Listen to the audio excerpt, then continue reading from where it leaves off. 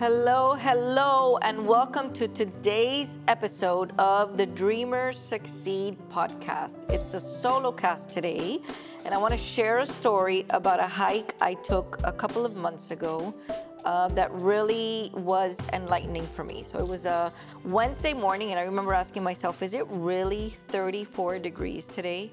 It was 28 degrees on Monday, nearly 70 degrees on Tuesday. And that day, that Wednesday, was 34 degrees. I wasn't worried because surely it would warm up before it was time for me to hit the Chimney Tops hiking trail. I had an early morning coaching call I do from the Dreamers Retreat cabin in the Smoky Mountains before I'd head out for the national park. Then mass at noon before I'd finally be able to hit my favorite coffee shop in Pigeon Forge for a bit of writing and relaxation. Now, I'd have plenty of time there before my nightly visit to the movies alone for my third of 5 movies I wanted to catch before I headed back home from my need some time alone trip to Tennessee. Now, because I knew I'd be out all day, I stuffed my backpack with all the essentials for a hike. Ready? Both phones, don't ask. Both wallets, super don't ask.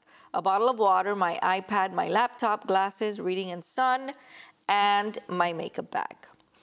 A beautiful 20-minute drive led me right to the Chimney Tops trailhead, and there I was, ready. I was ready because today I would make it to the summit. It was an intermediate trail, nothing too easy or too hard, and one that I'd done before, but I hadn't summited because I was never alone. But today I was alone, so I controlled my time. And you know what? It was only 2 miles up, so it wasn't too bad. Now, 5 minutes into this hike, my quads were on fire, and my chest felt like it was going to explode. I remember thinking, how the hell am I so totally out of shape? This is crazy. I can't even catch my breath. And I had to stop. So I removed my backpack to grab a bottle of water and realized just how heavy that pack was. I put it down next to a tree and felt just fine walking around without it for a bit, but I couldn't just leave it there, you know? So I strapped it on and kept going. I ran into this couple who seemed to be struggling a little bit with the trail, sans backpack, and I stopped to take a break. I said hello. I pretended to stop and take pictures, but I was really just trying to catch my breath, but focusing on how heavy that backpack was. Now, with every step, it seemed to get heavier and heavier. And the more I focused on the weight of the pack, the heavier it seemed to get.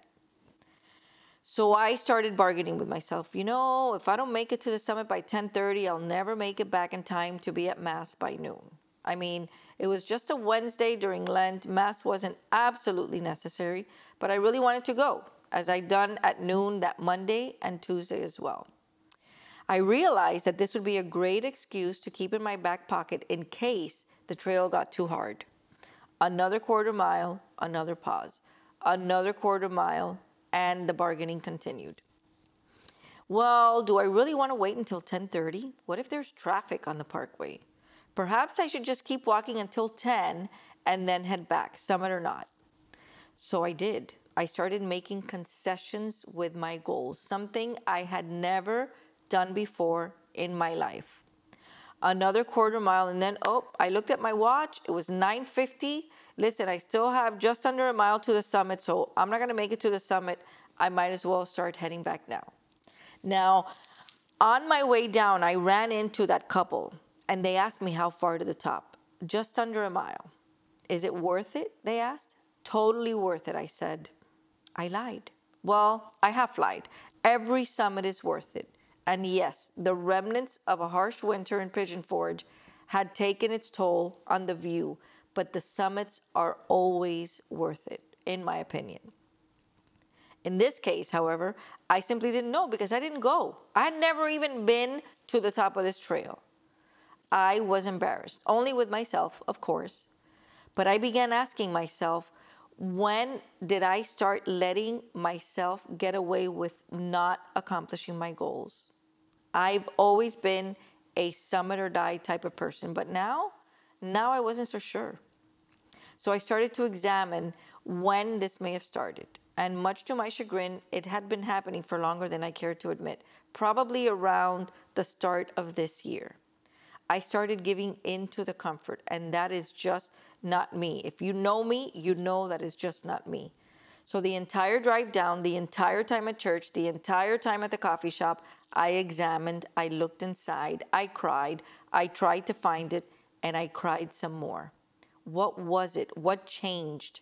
When did I start allowing myself to get away with this stuff? I don't let my clients get away with it. How dare I not practice what I preach, which I've always been committed to? So I journaled about it for 3 hours, to be exact, at that coffee shop, and then it hit me. My heavy backpack.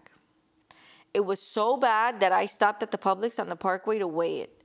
16 pounds. My backpack weighed 16 pounds. Now, 4 pounds of it was my makeup bag. I have a 4-pound makeup bag, and all I use is eyeliner and lipstick. What the fuck? What am I carrying around? And of course, we all know the backpack is just figurative. It's a metaphor for all the shit we carry around with us, the things that we don't address in our lives. We have doubts and fears and limiting beliefs. We have past hurts and guilt and shame and all this bullshit we're just not willing to let go of. But why do we do that? What are we not addressing or dealing with? It was time to face the unaddressed, the ignored. This shit is getting real heavy in my life right now. So as I said, I journaled and I cried like a crazy woman in that coffee shop. I'm sure they think that all Cuban women are crazy, but whatever. But what was interesting was that several things came up. Number one, I realized that I was so busy taking care of everyone else that I hadn't properly grieved my mom's death. She's been gone for almost a year and a half. I realized that while my business was thriving, my 33-year marriage was falling apart and coming to an end. And it's not that you can only have one or the other, because I firmly believe you can have it all. I simply wasn't working on the balance. Yes, I'm committed to the work-play balance, but what about everything else? And yes, I was taking at least a vacation a month. Yes, I was working exclusively with only a certain number of clients. Yes, I was getting my Chloe time in. Never enough, Jocelyn, if you're listening.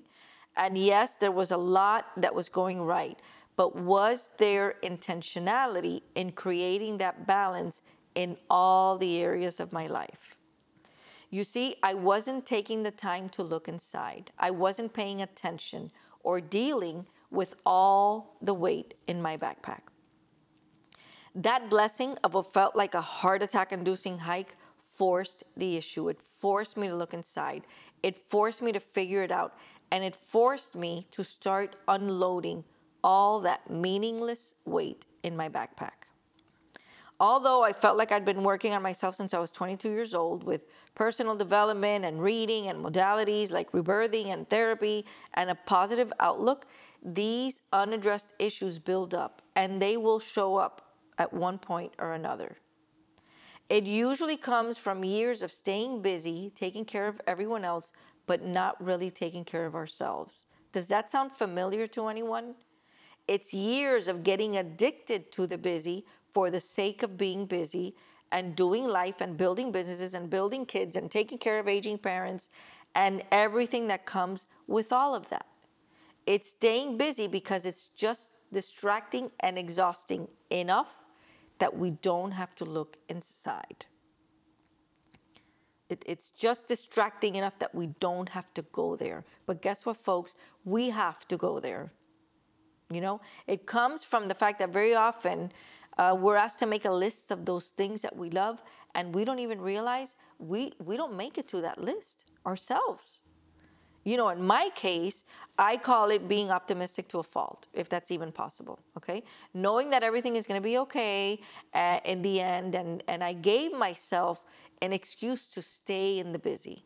And let me tell you, I've fallen in some suck-ass comfort zones, but was never too spiritually or mentally drained to break out of that comfort zone in the past, okay? I've fallen into some deep, dark holes, and I mean deep, dark motherfucking holes holes that eventually become so familiar that they become comfortable. But I've never given in or been so physically and emotionally exhausted not to be able to crawl out.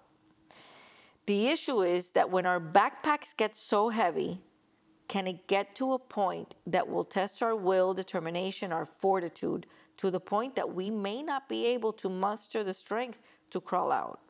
That's the real question. And since we don't know what we don't know, it's best to keep our backpacks light. What is in your backpack? When are you going to sit with that backpack and unload all those things that don't serve you? If you aren't already, when will you start paying attention to the unaddressed issues in your life? When are you going to start doing something about it?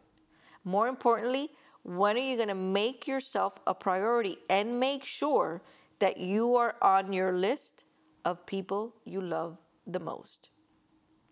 You can't give what you don't have. And you have to love yourself enough to know that it's worth looking into. You know, we hear all the time that people talk about and they say you can't pour from an empty cup. But you know what? I don't agree with that. You actually can pour from an empty cup.